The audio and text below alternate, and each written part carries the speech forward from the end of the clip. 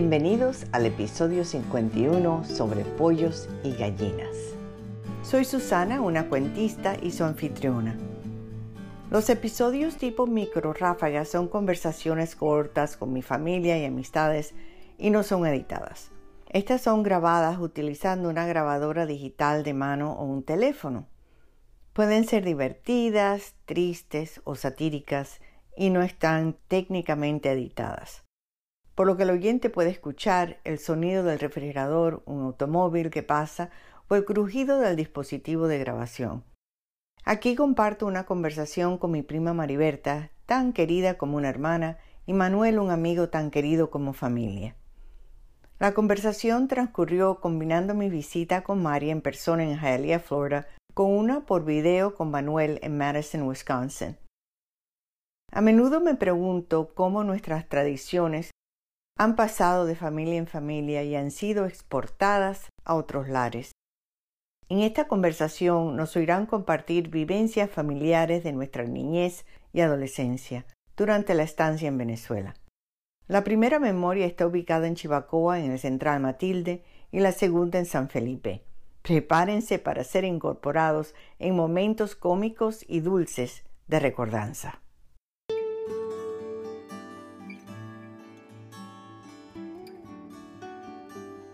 Los fines de semana cogía la correspondencia del Central, que era para Máximo y para Dieguito, el papá de Normita, y se las llevaba allá a la Cedeño, porque mi papá venía con mi mamá a visitarme a mí al Fray Luis, por supuesto, tenía que pasar por la Cedeño. Claro. Entonces, pero dime una cosa, entonces, cuando tu mami dice, agarra cualquier gallina que tú quieras o pollo, ¿cuántos pollos se llevó mi tío?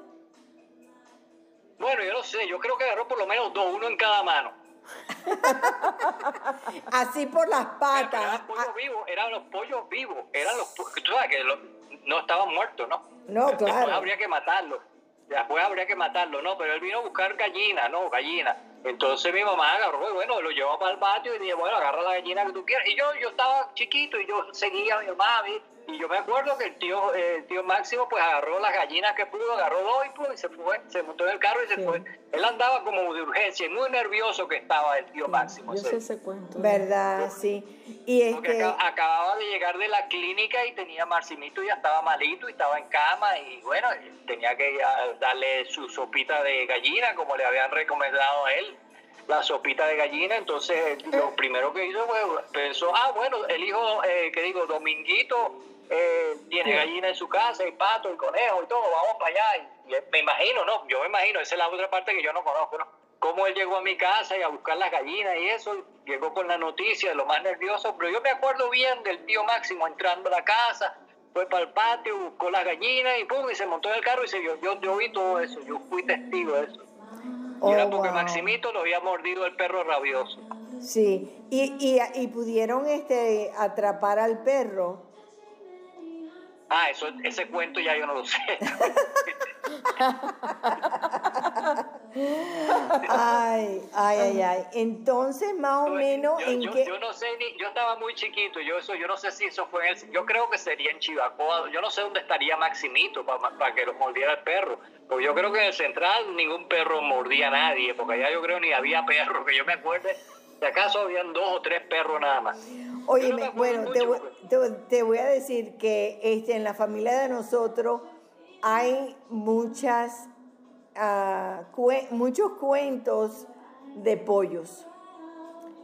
Efectivamente, mi tío Máximo, cuando nosotros vivíamos en Venezuela, una de esas veces, él venía de su finca, y siempre pasaba por la casa y le traía a mi mamá platanitos maduros, no maduro frito, ¿qué te iba a decir? Platanitos maduros, plátanos verdes, y un día trae un pollo blanco y lo tenía agarrado así por las patas, y ese pollo estaba alateando, como que decía, oye, aquí me van a matar. Y yo creo que ese pollo sabía lo que le iba a pasar. Entonces llega mi tío Máximo y le dice a mami, Martinoco, porque ella se llamaba Martina, todo el mundo la llamaba Marta, pero él le decía Martinoco. Le decía, Martinoco, quiero que me hagas un fricasé de pollo. Y ella dice, pero Máximo, yo hace muchísimos años que no mato un pollo. Y dice él, pero eso es como montar a caballo, eso no se pierde. Y dice ella, ay, bueno, ok. Entonces coge como una cuerdita y amarra al pollo como en una llave de agua, ¿no? En un patiecito. Y yo tenía un perro y el perro se vuelve loco con el pollo, ¿verdad? Como diciendo, ¿qué es esto? ¿Qué es esto? ¿No? Entonces el pollo ahora está amarrado a un árbol, al único árbol que está en la parte trasera de la casa, y el pollo ahí. Mi tío se va. Y entonces mi mamá me dice, yo no sé si yo puedo hacer esto. Dice, bueno, mañana es otro día. Llega mañana y me dice, bueno, tenemos que matar al pollo. Yo nunca había visto eso, ¿verdad? Y entonces ella agarra el pollo por el cuello y le hace pra, pra, pra, pra. Y dice, cuando está haciendo, dice, no puedo, pra. Y suelta el pollo y el pollo sale volando. El perro se suelta del árbol, el perro corre detrás del pollo, el perro coge al pollo, el perro empieza a matar al pollo, yo corro detrás del perro que tiene al pollo, le quito el pollo al perro, ¿ok? Y yo estaba, bueno, imagínate. Entonces le digo a mi mamá, no, coge el pollo, yo voy a poner al perro de nuevo en su lugar, ¿ok? Llega mi tío Máximo a la hora del almuerzo. No hay fricasé. Y no hay fricasé. Y dice, Marta, mi hermana, ¿a dónde está el fricasé de pollo? Y mi mamá dice, pero no pude. No. Ay, no, pero ¿cómo es eso? Dice, no, pero mira lo que te hice arroz con huevo y platanitos maduros fritos. Espérate. Entonces nos sentamos, almorzamos, bla. Pero él dice, yo sé que tú puedes hacer esto, yo lo sé.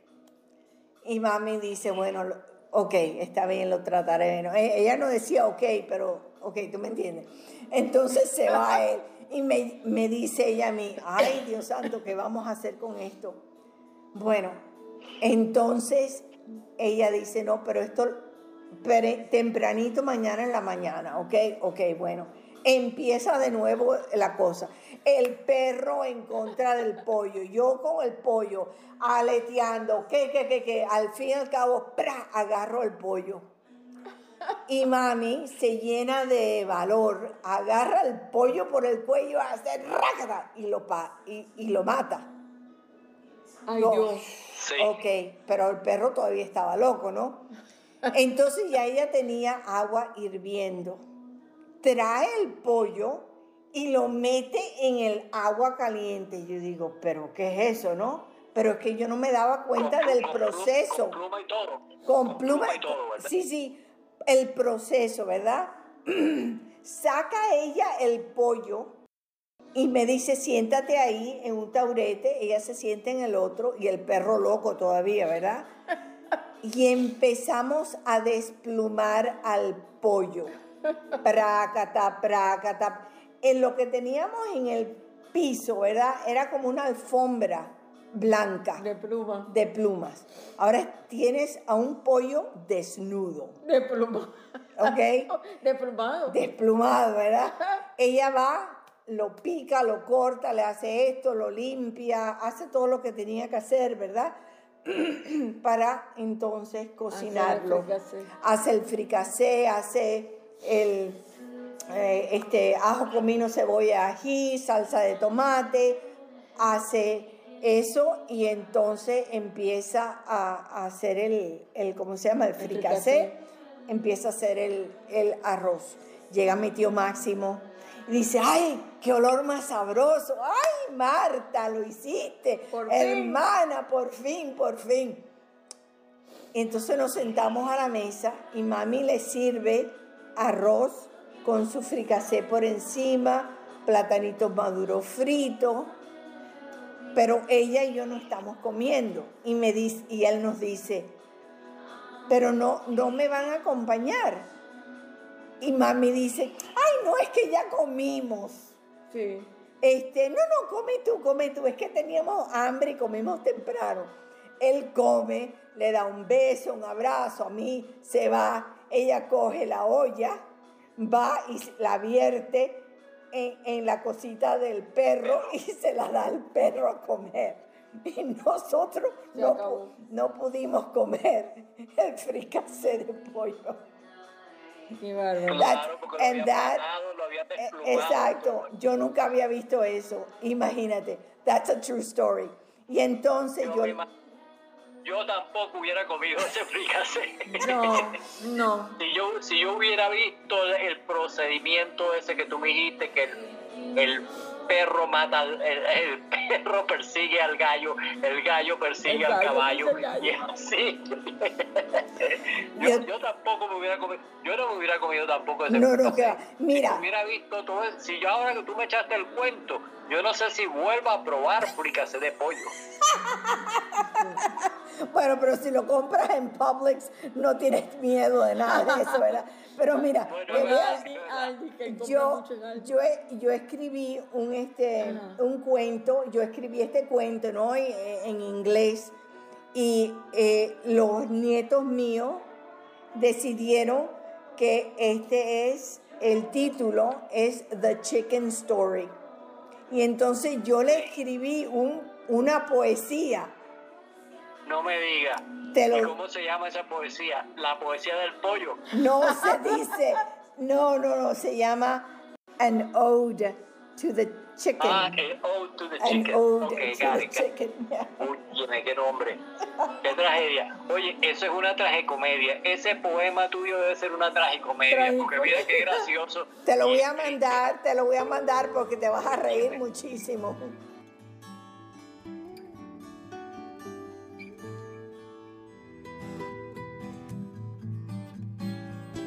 Antes de dejarles, y en caso de que deseen grabar su propio programa, me gustaría tomar un momento y contarles sobre Anchor.fm, Anchor.fm.